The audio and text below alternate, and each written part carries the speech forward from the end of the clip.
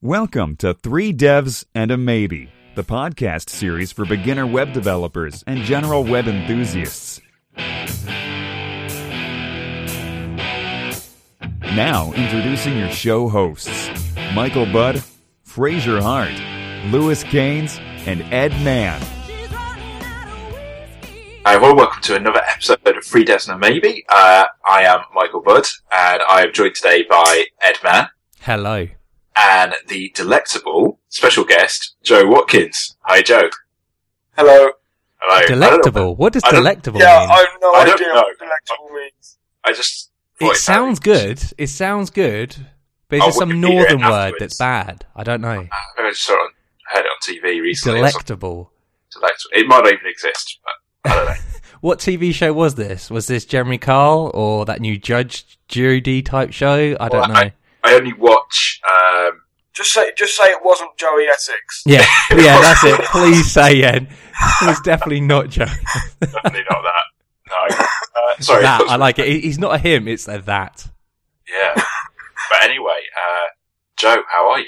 I'm doing well, yeah. How is the Isle of Wight? Oh, it's beautiful. Yeah. Even when it rains and like when it snows a little bit, it's still pretty. I love the Isle of Wight. I really have got a lot of time for it. Yeah. It's great. Yeah. And how about you, Ed? Yeah, it's going really well. Really well. It's been a couple of days since I spoke to you, I guess. I was thinking that, not much has happened since then. But I would let you know, obviously, if it had. So Yeah, you sure. can just reassure that it's exactly the same. I'm doing well. How about you, Mickey? Yeah, not too bad. Not too bad. I have had a bit of a weird issue today. It's now a good time to just bring that up quickly. Go for it. Did you meet Joey Essex Maybe and have an awkward conversation with him? I was doing a WorldPay integration today. Have either of you ever done WorldPay? No, I don't want to do any payment gateways. I hate them. They're scary. Yeah, the payment notification thing. I'm getting an error, basically saying that it's a 403 error, like forbidden thing. Okay. And I don't know why. And when I change the payment notification address to my own private box, it works fine. What would that be? Is this like a quiz? Oh, damn it. 50-50. Phone a friend, ask the audience. Yeah. It's, what I did was a debugging technique. I opened up created a curl request, and I did it to my box so that it worked fine. And when I did the curl request against the IPN address on the box, it came back again, forbidden. So hang on, so that when they try and request the IPN from they request your page from you, it comes up with your page says 403, you're not allowed to actually access this. Yeah, and I went into htaccess, and I basically added something to say like allow anything from cross server, blah blah blah, because I thought maybe that was causing an issue, but no. That's strange. And you can access it just through the browser. Is that works fine. It's not got any funky doesn't check any headers in the file, make sure it's actually a real browser request. It doesn't like automatic bot type things, maybe, I don't know. Well, that's what I'm thinking, but I honestly don't think so. I don't know. But I think the best solution is to not do payment gateways. give up. Yeah. Is to give up. I don't know about Joe. I would give up on payment gateways. Yes, hire a lackey, I would. Well, thanks. Or Joey Essex. He is. We'll get him on the case. We'll get Joey Essex on the case. Anyway. Any of our audience who don't know who Joey Essex is, don't worry, we'll have pictures and links in the show notes. He's Oh, huge no. all over the world.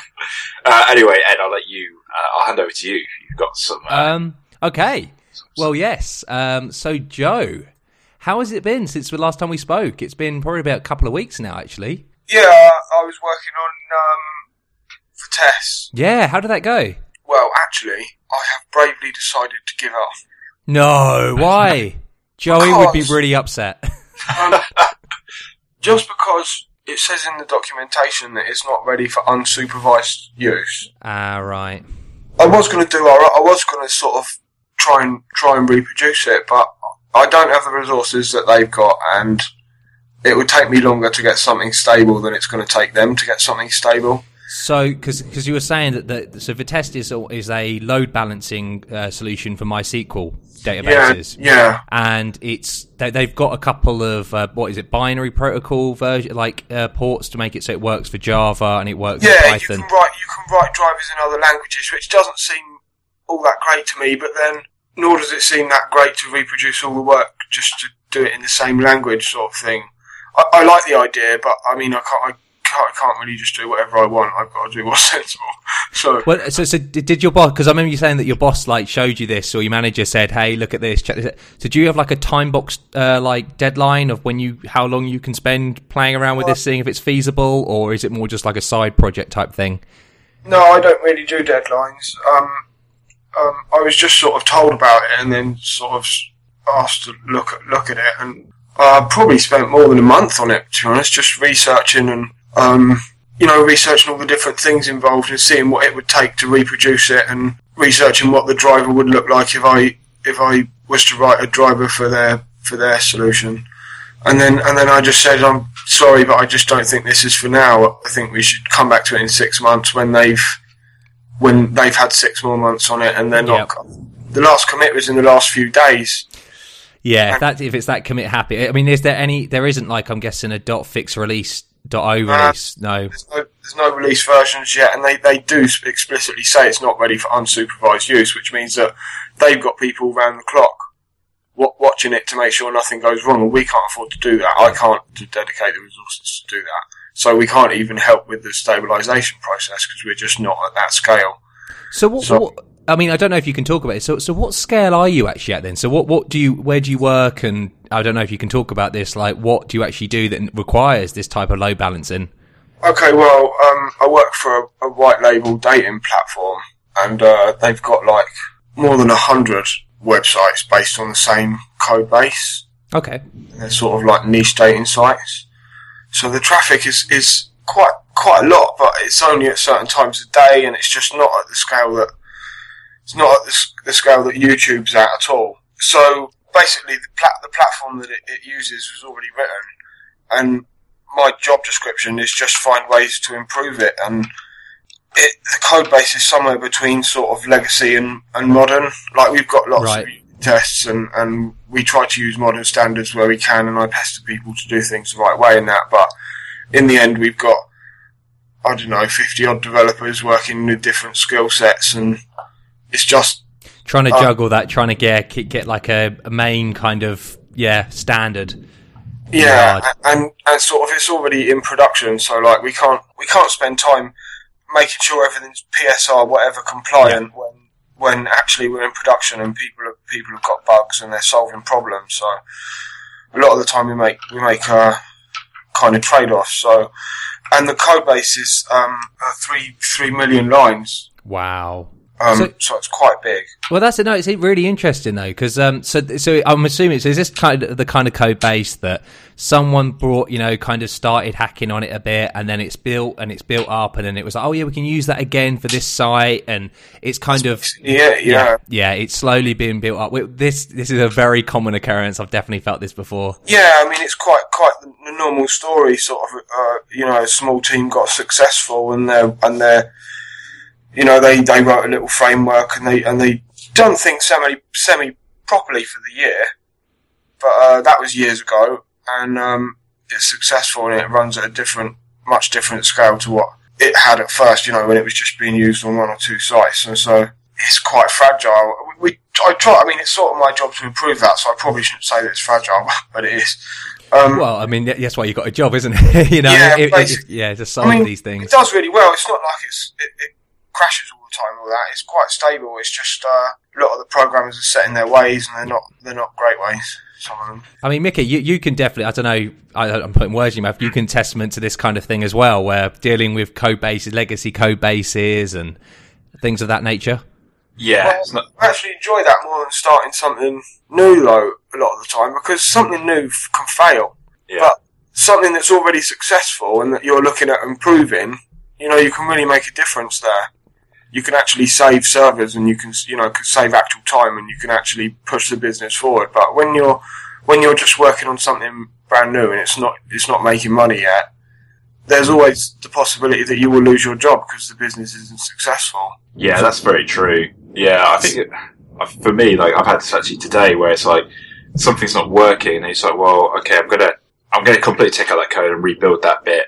But then it's like, how far down the rabbit hole do you go? And because where do you cut it off? You know what I mean? Like, chances are if you have to refactor a section of code, then probably there's more that you going to need to do, and then more, and you keep going, and it's tricky, isn't it? Whereas if it's your own project, you start from the ground up, then everything's done the way that you want it. That's not to say that you'll do it perfect first time, but I don't know, it's a tricky one, isn't it? Yeah. So that's basically what I do. Yeah, that's cool. And so, is it a PHP role, a C role? Because I know that you've released a couple of, because they're quite nice, they're quite cool about releasing this stuff to the open source world. Oh God, they're so cool. Yeah, yeah. I mean, that must be awesome. Well, I mean, I to quote the guy who gave me the interview, I can write in Thai if I like. I don't. I'll get given a problem and solve it. That's my job, is to solve it, not to use a particular language or framework or whatever. That's very cool. So yeah, that is very cool. And like the other day, like I just said, I just said to my manager, like I'm going to give up on this for testing.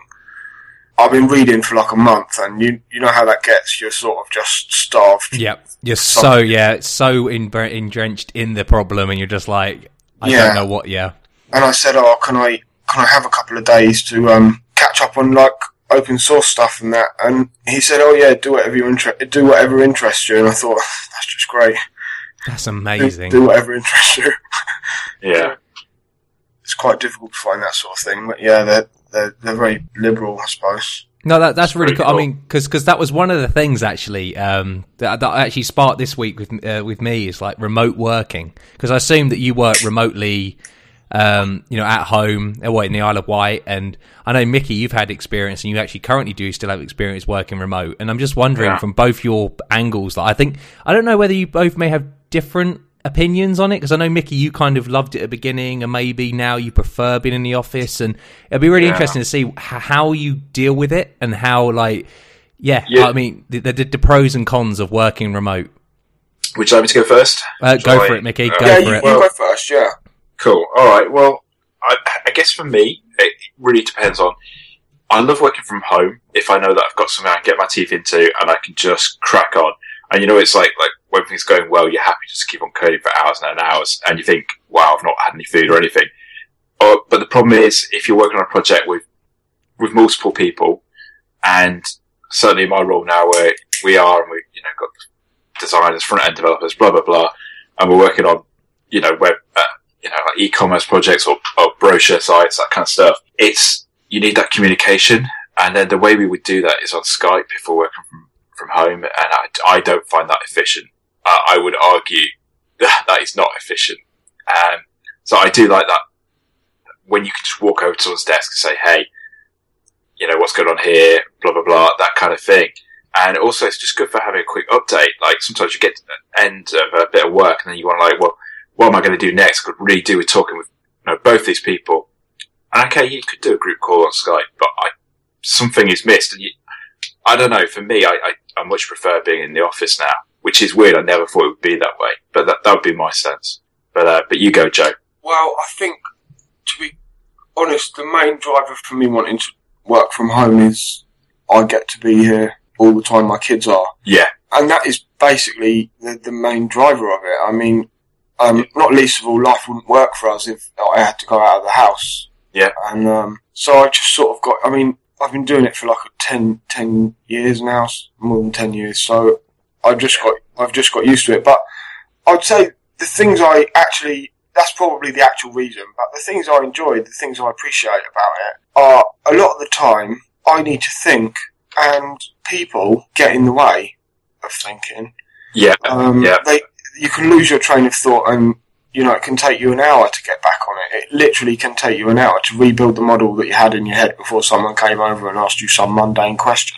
That's a great point. Yeah, yeah. And I can't work like that. I need to have, like you said a minute ago, sometimes you work without eating and you'll not sleep properly, but I actually need to do that to work the way I do. It probably sounds really unhealthy, but that's just the way it is, and I recognise that's the way it is, and I don't think I'd be as productive when you sit in and I just tend to get asked a lot of questions. And then I have worked in office environments briefly on temporary contracts, and I just find it a nightmare. All people just asking you all the time, and that's probably what I appreciate the most. But the other thing is, you get lonely, even if you've got like your whole family around you and pets and a cat and a rabbit and whatever.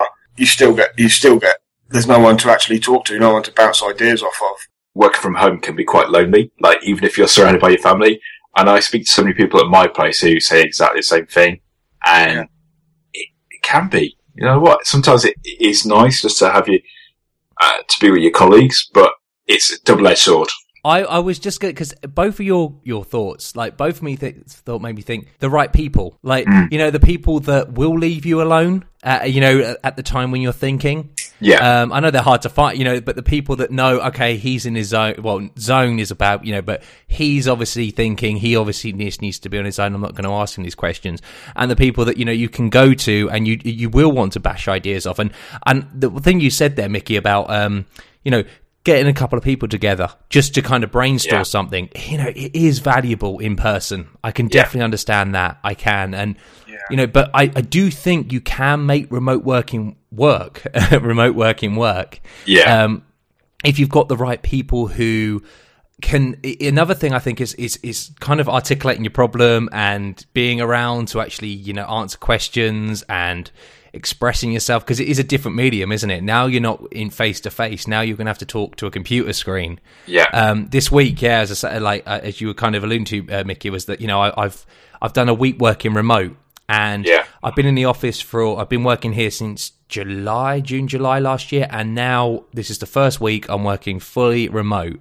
I do agree the loneliness gets you a bit, actually, and as you say, you both said, even though you got your family around, they're not the geeks. They're not the people who are working on the same problem. You can't have banter about, problems that you're working on, and they're kind of dealing with the same stress that you're dealing with. And though you may be able to convey it in a Skype message or a hip chat comment or, whatever, it doesn't come the same as being able to be face to, desk to desk and seeing, we're both solving that, sorting out and having our own problems that we need to deal with. Yeah. I think the other thing to say is, when it comes to working on a team and everyone's remote, Skype's no good at that. I mean, we use Skype for showing each other pictures of kittens and whatever, but for actual collaboration, there's Fabricator and there's other sets of tools you can use for that sort of thing. And we do a lot of our collaboration with the actual tools. And so when it comes to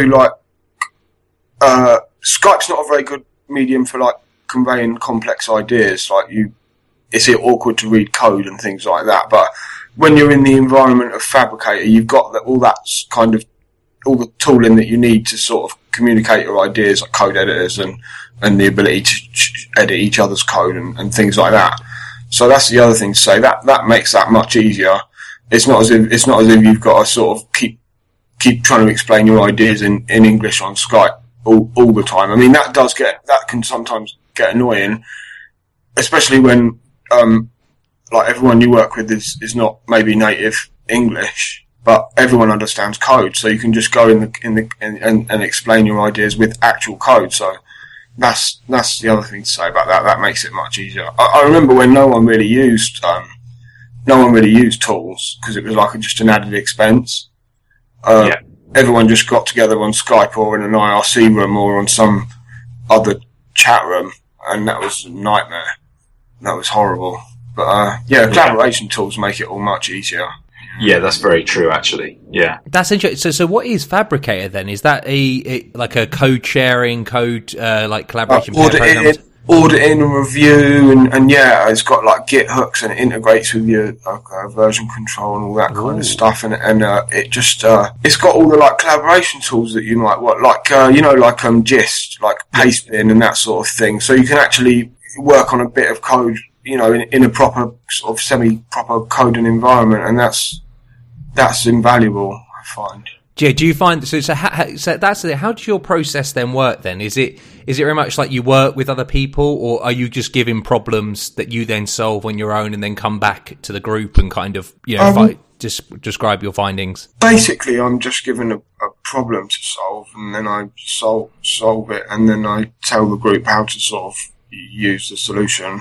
I haven't really been put to work directly with any PHP developer. I was put to work with one guy, but he left. So yeah, I basically I work. Or you killed him. I don't know. You know, I killed him. I didn't kill him. He really did leave. That's my story, and I'm sticking to it. I don't actually. I work on my own, and then I I'll have. Sometimes the solution will be PHP, and sometimes it will be C, and sometimes it will be something else. And so I'll do the solution, and then if changes are needed, I tell the rest of everyone else what to do. Or I publish it in the PHP manual. That's what I was thinking. Yeah, exactly. You know, yeah. And I suppose there it comes into the stuff that you do specifically. Like, I suppose you're working with a lot of different, you know, a polyglot kind of development, you know, community where you've got a lot of people who are PHP, C. I don't know, actually, are you mainly the only C programmer, or are there a lot? I'm the only C programmer, but we do have like many different teams like iOS and Android and that sort of thing as well. Many different people around. And I suppose there is that documentation and writing these things down is really valuable because, you know, sometimes you're not, you know, quickly to the computer, you know, you're away, AFK, and people need to know stuff. So writing this stuff down must be important.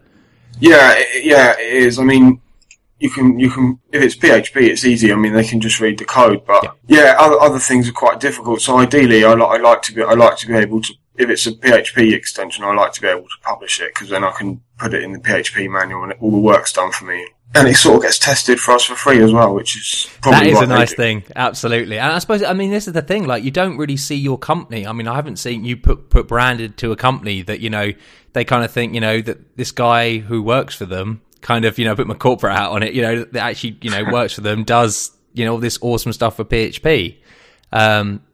And it's pretty cool that they allow you to, you know, spend the time to actually do this and actually release it because, you know, you're giving back to the community, which is awesome. Yeah, it is. But I think it should not be so surprising that's, I mean, I got quite a cushy role, but it shouldn't be so surprising when someone gets work time to work on something open source. I mean, if it wasn't for open source, then none of us would really have jobs. Yep. So everyone, if you've got someone in your company that's able to, everyone should be allowed to sort of contribute back, even if it's a PHP package or, you know, something on Packagist or whatever, or just in some other way contribute to the manual, PHP manual or whatever. I think every company should make an effort to do that because it's sort of nothing would get done if it weren't for some people being allowed. Well, that's it, absolutely. And, like, you know, all this, you know, the free work that these people are putting in is providing pretty much businesses. They're creating businesses, creating opportunity for other people, and giving back is a really valuable thing. Yeah. So everyone should try. I was just looking at Fabricator. It looks amazing. Looks like something I've been looking for years. But it's really good. Yeah. Yeah. Is that something that you came across when working for the company you're working for now, or you used it personally before? Well, I'd heard of it before. Facebook use it for HHVM. Right. I'd heard of it before, but I'd never actually seen it. And then I started this job and we were using it. And then I found out that Facebook were using it as well. So it's quite, apparently quite well used. Yeah. No, yeah, we never have any actual problems with it, and it's got loads of stuff. I could be playing with that later. Yeah, nice. Try and deploy it in your company. Yeah. I'll give it a go. So that's I think. So with Mickey, with your work, you know, because I think, you know, you're both working on very different, you know, things. You're working in an agency environment, and then, you know, Joe's working on back end kind of optimization stuff. You're liaising with, you know, other developers, designers, front end developers. How, you know, I mean, I felt in the last couple of days, you know, sometimes it is better walk to the death. But how would you articulate and how do you kind of solve the problem if you can't be face to face? Well, this is it. I mean, I've said this many times, but I hate meetings. I especially hate meetings about meetings. But but they do have their benefits, I guess. To waste time. Yeah. Yeah. Well, yeah. I mean, it's a tricky one. I mean, like, we've just brought in recently, and I kind of develop an update every day now at 9:30. Oh, so like a check-in type thing. Well, exactly. Kind of agile. Yeah. We're supposed to be heading towards that. And, that sounds extremely stupid. Well, when it first started, I thought it was quite helpful. The idea was that we have lots of developers, and we quite often have no idea what the other developers are doing. Yeah. So the idea is that we all get an idea what each other else is doing, and then if we hear about it, we might be able to help each other with stuff. I would say the first week it was really interesting, really helpful. But then, like, me and a developer today, we're talking and we're saying, I have no idea what everyone else is doing.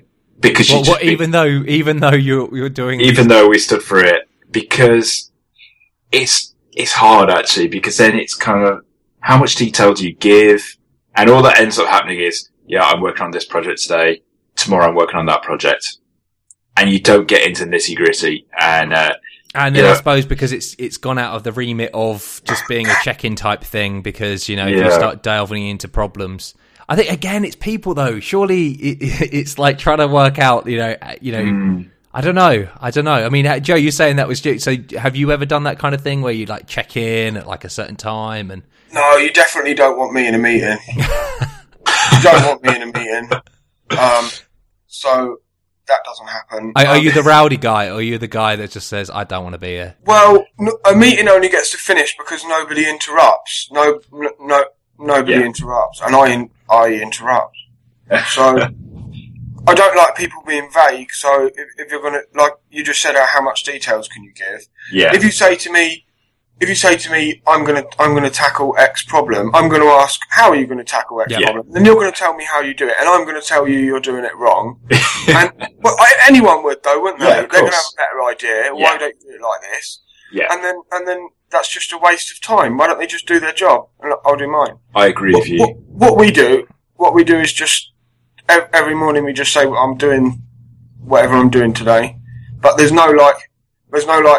You have to come in and we have to all discuss it together and that, because that is just, it seems like a waste of time to me. That's interesting. I mean, that actually goes on to another point I was thinking of, like, it just, I suppose, kind of like just developer life. Criticism. It's one of those things, everyone hates it, like, and people give it and people take it. And I very much, I found like throughout my kind of life developing and just in general, I mean, obviously we all take it and we're like, oh wow, I can't believe that guy just said that, and you may say something and feel something, but like, I suppose everyone's just trying to convey their own opinion. I suppose with, again, working external, it's very different, because if I can say something, it's like Twitter, it's the same thing with Twitter, is that, if I say something to you in face to face, it may come across as, again, genuine heartedly nice comment. But then maybe over Twitter or over a comment, over a Git, because a pull request, comment, it may sound like I'm being a complete and utter dick. I wrote about this on my blog. Not specifically for everybody, but those that put. I suppose it is the same for everybody who works on a big team. But if you put yourself out there, like say you're Sebastian, the guy that writes PHP Unit, or you're Taylor, the guy that writes Laravel. If you put yourself out like these people, and then you put your code out there, you're really opening yourself up to massive criticism and jealousy and stuff like that. Yeah, and I use the term Hulk syndrome, because even the faintest words can seem like an attack. Because every time you go out in public, every time you expose yourself to the public, you go on Twitter or whatever, people are talking about you and they're calling you names and whatever, and then it just, you do feel attacked anytime anyone says anything. And I suppose on a big team, a big enough team, there would be a bit of that as well. You'd feel like you're always being criticised, and it's difficult to sort of, it's difficult to temper your responses, and then it just makes it worse. So maybe there's a bit of that in the workplace as well. But I used it to sort of explain why you see people like Taylor telling other people just to fuck off on Twitter and that, because he's just obviously just losing his temper because he's always been dealing with it. I mean, that is exactly it. And it is code is personal. Code, it comes from an idea, it comes from an expression. I mean, you can go to the cliche of code is art. I mean, I wouldn't go that far, but I would say it's definitely, it's a very, but if you're saying that I've done something, if I feel that I've done something right, I mean, this is just a genuine human thing. If I feel I've done something right and then you're saying, no, that's wrong. You feel attacked. You do. You feel personally hurt. I mean, you've given this code, and especially in the open source world, I don't know how you deal with it. If someone in the open source world gives, you've submitted this code, you pushed it out, you're releasing this for the good of the community, and then someone comes along and just says, no, it's not good, or says, but they don't. It's not constructive. I think that another thing is destructive, which really hurts. I try to keep in mind that the Hulk syndrome definitely does exist, and no one's out to get me. And that's really interesting. I have read that, but I just thinking back, I have read the article, and it is a really interesting article. I'll put that in the show notes as well. Usually, if people are talking, even if they're not very eloquent, they've got something to say, and even if they're using language that seems like they're attacking you, they've probably got something to say.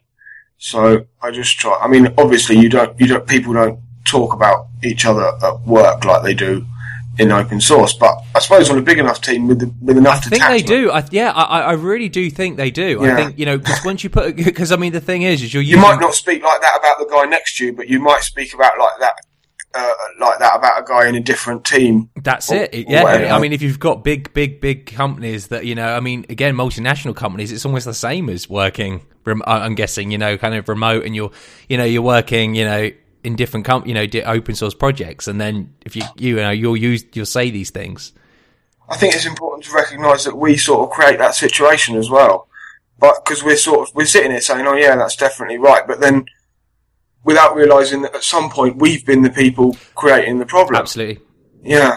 So it's worth recognising that it's probably something that you shouldn't be looking for ways to sort of temper your reaction. You should be looking for ways to stop people provoking reactions and, try and steer the conversation in a productive direction. I don't know how to do that, and I don't always react the best. I will tell people to fuck off if they annoy me on Twitter because I'm just a human.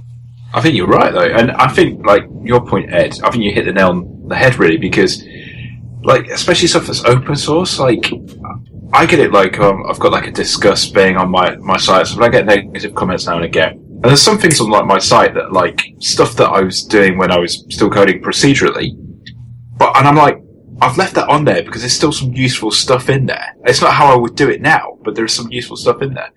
But a lot of people like think, oh, I can just copy and paste this code, and then when it doesn't work, they'll come and cite you for it. And it's like, well, actually, I didn't put the code there for you to copy and paste. I put it there so you could kind of have a look at how I do things and take some of the methodology. And I do get a bit offended, not offended, but I do take it personally sometimes. I think it's hurt. I think it is. I do. It's that, yeah. And I remember, and like, just you guys talking about Taylor and stuff, like, I remember, like, I think it might have been Jeffrey Way tweeted Taylor said, oh, whenever you read a tweet, remember imagine the person smiling as they typed it. I was like, well, that's great, but if the person tweeted like, oh, you idiot, you couldn't code to save your life. If you imagine the person smiling while they wrote it, it's not really going to help, is it? Do you know what I mean? It's a tricky one. And if it's open source, like, you're not paying for that. So fair enough, you pay for something and it's not working, then you've got some sort of right to complain about it. But if you take something that's free, you wouldn't complain. I mean, like, if you went to a car dealer and it's like, oh, I have this car, there was something wrong with it, you'd be like, well, yeah, I know, I got it for free. I got it for free. I can't complain. Excuse me, I mean, that is entitlement, I think. And it's strange. We have this, don't we? And it is so strange that for something that we get for free, we then slate and slander, and they are just human beings behind it who are creating it, who are like us, who have the same kind of thing, So some of them are like us, but some of them are like that copy pasting machine that you had copy paste in your old code. That's true. Just a quick anecdote on that. It's really funny. Stack Overflow has been banned in India. What? Really? Yeah, it's been blocked by their firewall in India. Why is that? I didn't realise there was a full country firewall over India. I don't actually know. To be honest, or maybe it's been blocked by a lot of companies in India. But I just know that they've lost all their traffic from India because it's been blocked somehow. Anyway, a bloke tweeted, an Indian senior developer, tweeted that he couldn't do his job because he actually wrote a blog post rather, and he explained that he couldn't do his job because he couldn't get on Stack Overflow to copy and paste code. And he said that was how his whole team functioned, and they couldn't do their job because Stack Overflow wasn't accessible. I thought it was so funny. They just copy paste. They're senior developers, and they're just going on Stack Overflow and searching the thing they've got to do, and just making this copy paste monster. Wow. Yeah. I would love to see that code base. It would be interesting to say the least. I would. I think it would give me nightmare. I mean, that's the thing. Well, I mean, Joe, because you've got some very, large open source projects. I mean, have you been as you said, saying F you to certain people and stuff, have people come and attacked you on your code or on not helping them for copying and pasting reasons type of thing? Well, not really. A couple of people have made snarky comments on Twitter. And I actually rose above it, and I didn't tell them to fuck off. I asked them to report any problems. Yep, I love that. No, that's the good way. That is a nice PR way of saying, politely screw yourself. I did leave a stupid bug in PHP Debug, which is software that's had about 50 hours spent on it. And I left a stupid bug in it. But the thing is, stupid, it was a bug, you're human, it happens, someone finds it, fine, we can work on it. It's not... Yeah. I mean, so someone then took offence to that. I can't believe you actually did a bug in your program. How dare you? Someone tweeted that they'd found it within 5 minutes of looking at the source code and started. Wow, lovely, positive. Yeah, great code. Yeah, I mean that. And then they called me out on the use of the word awesome source as well.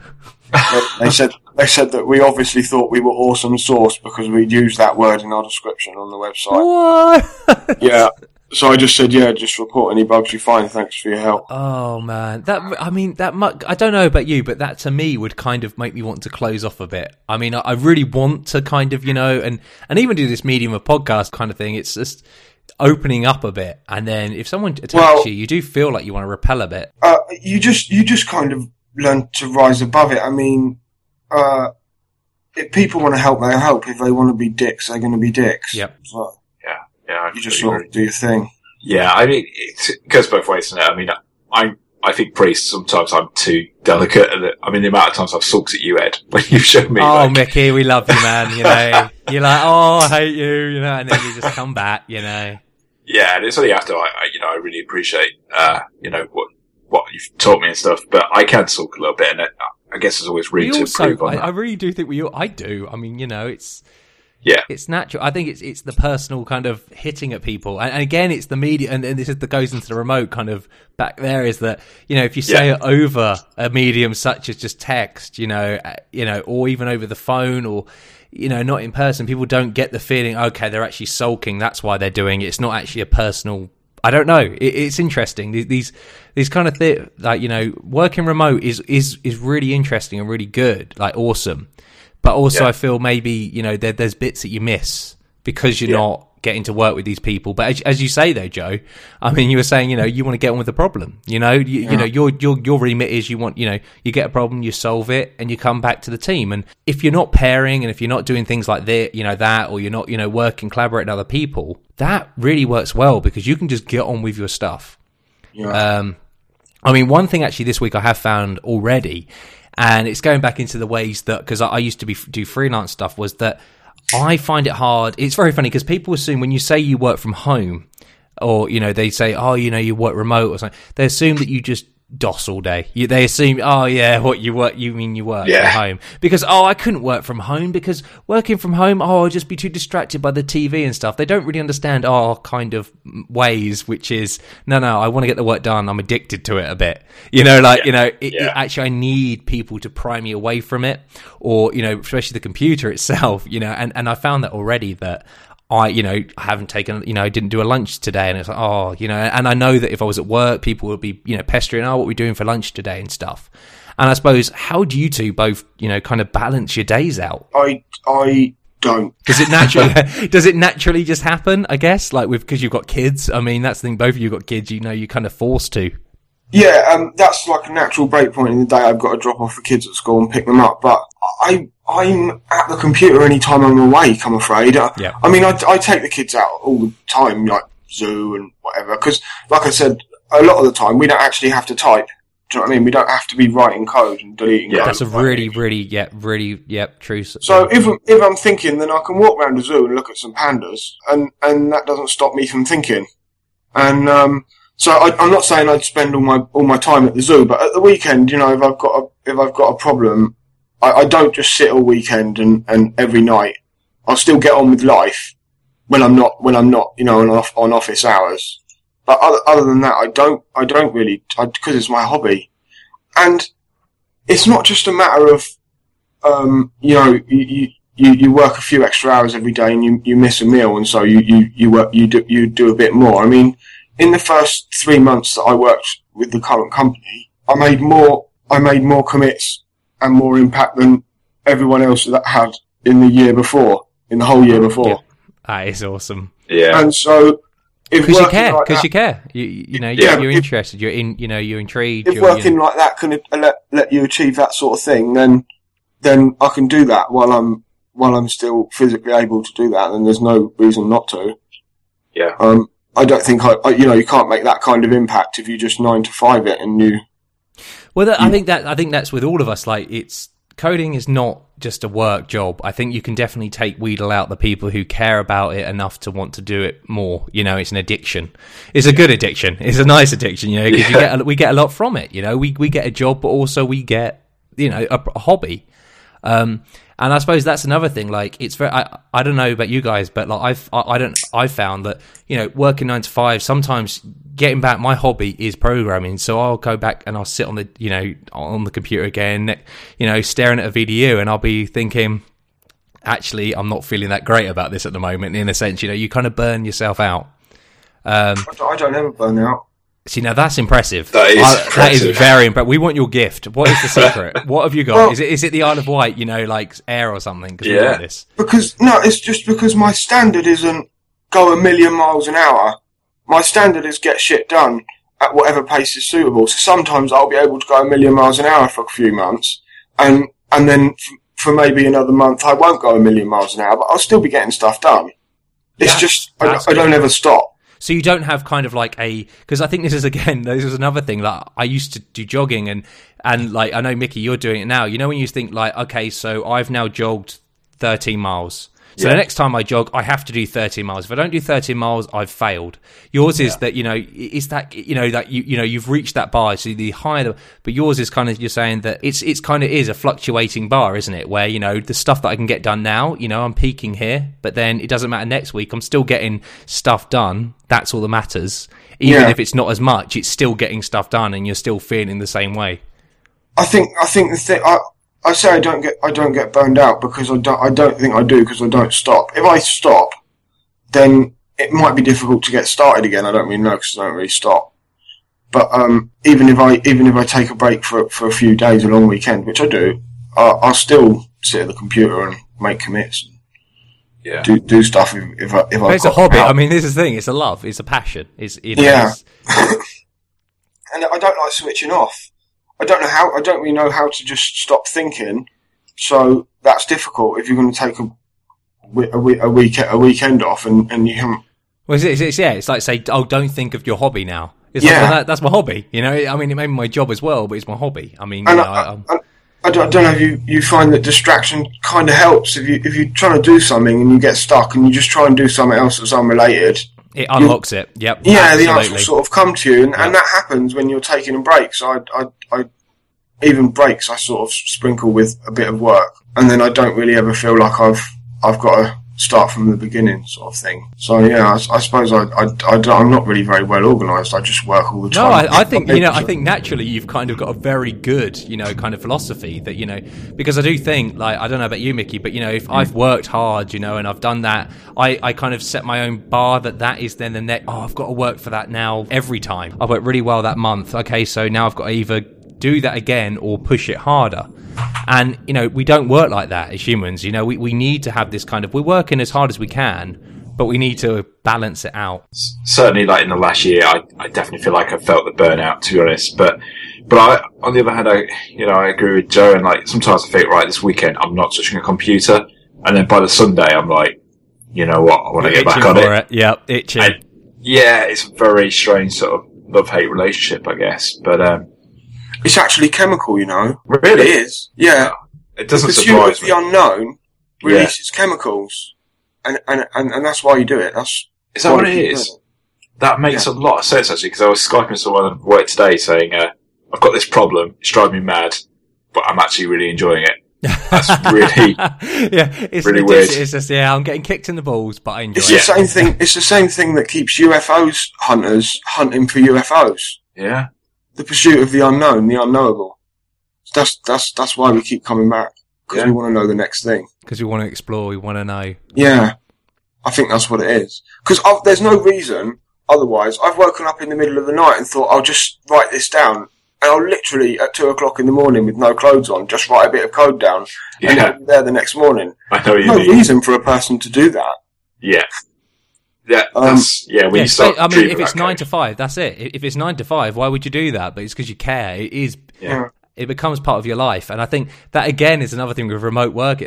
I do enjoy I use the 9 to 5 kind of ideology just because it allows me to kind of. I mean, I'm not organised in my own self. Being able to say, okay, I'm going to work these out strict hours. Because I will just work all the time or, be doing something on the computer all the time. And I will notice after a couple of, weeks or so, okay, Ed, you're kind of now burning out and you're not as effective as you would be if you were to balance yourself. I do have the hours 9 to 5. And I say hello in the morning at 9 and say goodbye most nights at 5. But then if if someone on the web team or my manager contacts me in the evening, I won't sort of ignore him. Do you know what I mean? If he's got a problem, I'll help him in the evening because I'm sitting there anyway. And work's not the only thing I've got to do. No, absolutely. When you've got other stuff, you've got the open source stuff, you've got your family. Well, yeah, and I can't withdraw effort from stuff people are relying on. So even after I've finished work, I'm not really finished. I can't just get up and walk away.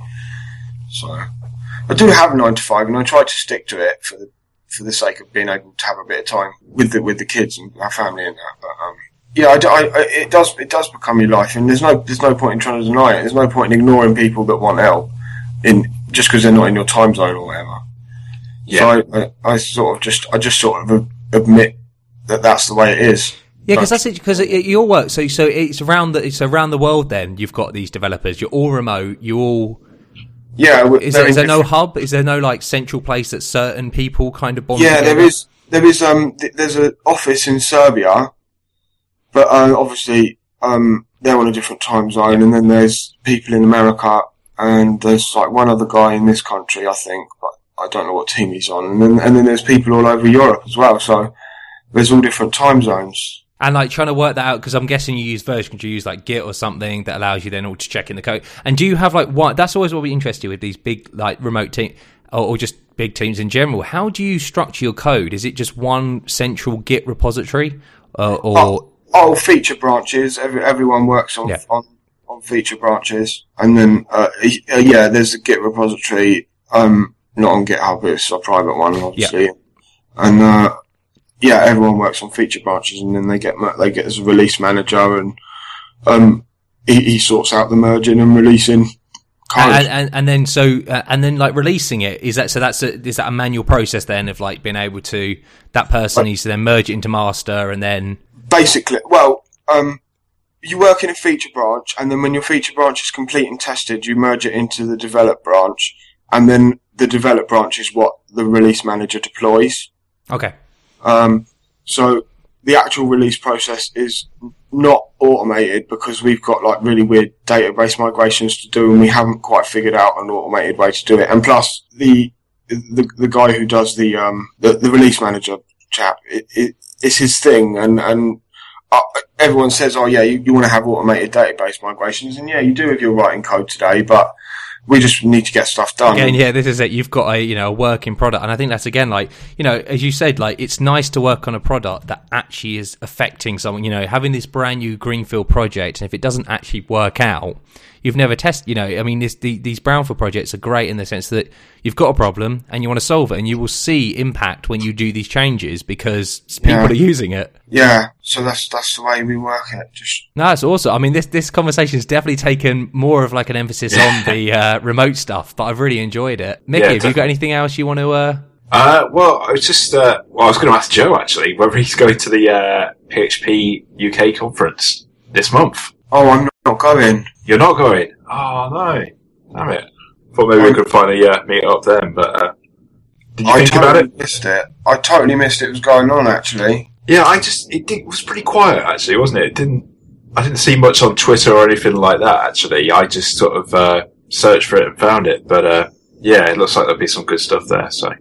I went last year. Yeah. Someone gave me a ticket last year. It's quite expensive, isn't it? It is expensive, that is the thing, yeah. And I was totally broke last year, as you all know. And so someone gave me a ticket, and I was really grateful. And I did go down there for a day. Yeah. But I couldn't really stay in a hotel because, middle of London. Yeah, it is expensive. Yeah.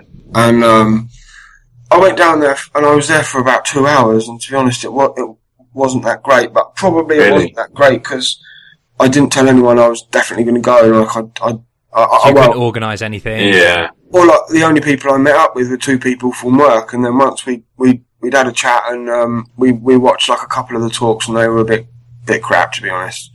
Really? And it was like the talks really weren't really aimed at me. Mm.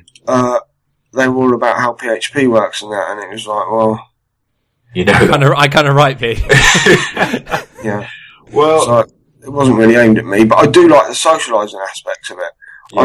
I went to the Northwest one last year, which was good. I'm going to South Coast in July. I was going to say that. Are you? Have you posted? I know you said last podcast that you'd submitted. Are you accepted and now you're in? Yeah. Awesome. Yeah. Yeah. It might not be awesome. It might be extremely poo. No, well, you're trying. That's all that matters. I was going to say, because this is the first conference I've been to, like a PHP one, so I don't know what to expect, whether it will be good or not. But I had a lecturer actually the other day said that sometimes these conferences aren't great because they're all about making money and they don't care. Well, actually, I think that can be the case. Yeah. But a lot of the time, it is they good have stuff. made their money by the time the conference is on. Yeah, There's not much in the way of sort of pushy sales people. Yeah. The companies have made their money because they've got their name out there and they've got representatives there. Yeah. But they're not pushy.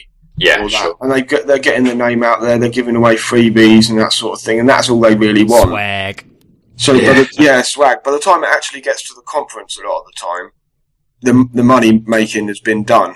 Yeah. And now it's just sort of it is a lot about just the programming. Obviously, there's a bit of selling stuff going on, but it's not forced on you or that because there's representatives of the company there and they're trying to tell you about their products. But if you don't want to listen, you don't have to listen. Yeah, sure. You're going to enjoy it, man. The social at the end, the social is awesome. Talking to other people. I think that's one thing that is hard and you just got to try and get out your comfort zone. Well, you're actually good at this. You know, you've been northern and everything. Just talk to people. You know, just say, hey, how you doing? You know, what you up to, what you been, because everyone's in the same boat. We're all programmers and people want to learn. We want to learn. And you know what? I am looking forward to that. But also, like I've said a few times, like with uni and stuff, the thing that's really suffered for me in the last year or so is just keeping up to date with PHP. So I'm actually going to kind of catch up. And I struggle to that in my spare time now, obviously just being a dad and stuff and uni. So I'm really hoping to go and catch up a lot on the PHP world. So that's what I'm really hoping on. I hope it is good content. So, well, no matter what the content, you're going to get valuable stuff because it will spark conversation. And, you know, that's the beautiful thing about all these. I found when I went to my first conference last year was even if the talk wasn't exactly what you envisioned, it's given you kind of a thought and then you can talk to people about it. And it's great. Maybe you can, but I can't just walk up to people and talk. No, I can't either. No. Hard, I was going to say, you have to try and get out your comfort zone. I try my best, and it's hard. Yeah. I don't. I'm useless when I'm out of my house. I got no sense of direction.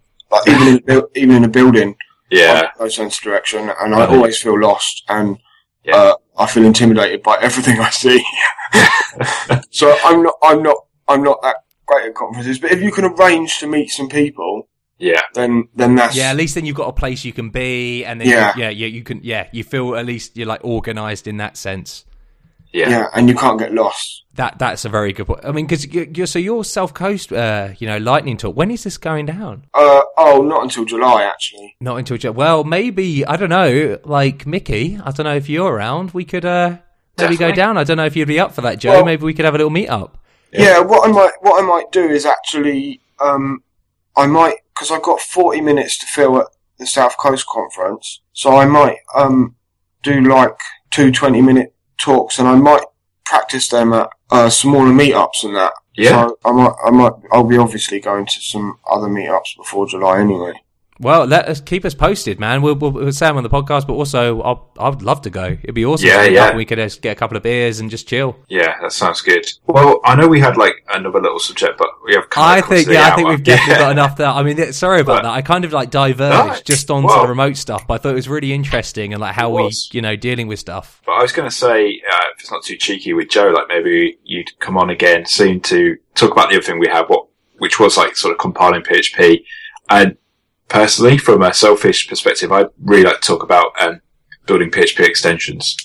Oh yeah, of course. And you'd probably be the guy to speak to about that. So we'll do that again then soon then, if that's all right. Definitely. Yeah. Awesome. That'd be awesome, man. Well, we're really grateful for you as always coming on and talking. So cheers, Joe. Cool. Anything else you want to say, Ed? Or no. I think you've said it all, man. Awesome podcast, guys, and I look forward to the next one. All right, then. Bye, listeners. Bye. Bye. You've been listening to 3 Devs and a Maybe. You can contact us at contact@3devsandamaybe.com or follow us on Twitter at 3 Devs and a Maybe.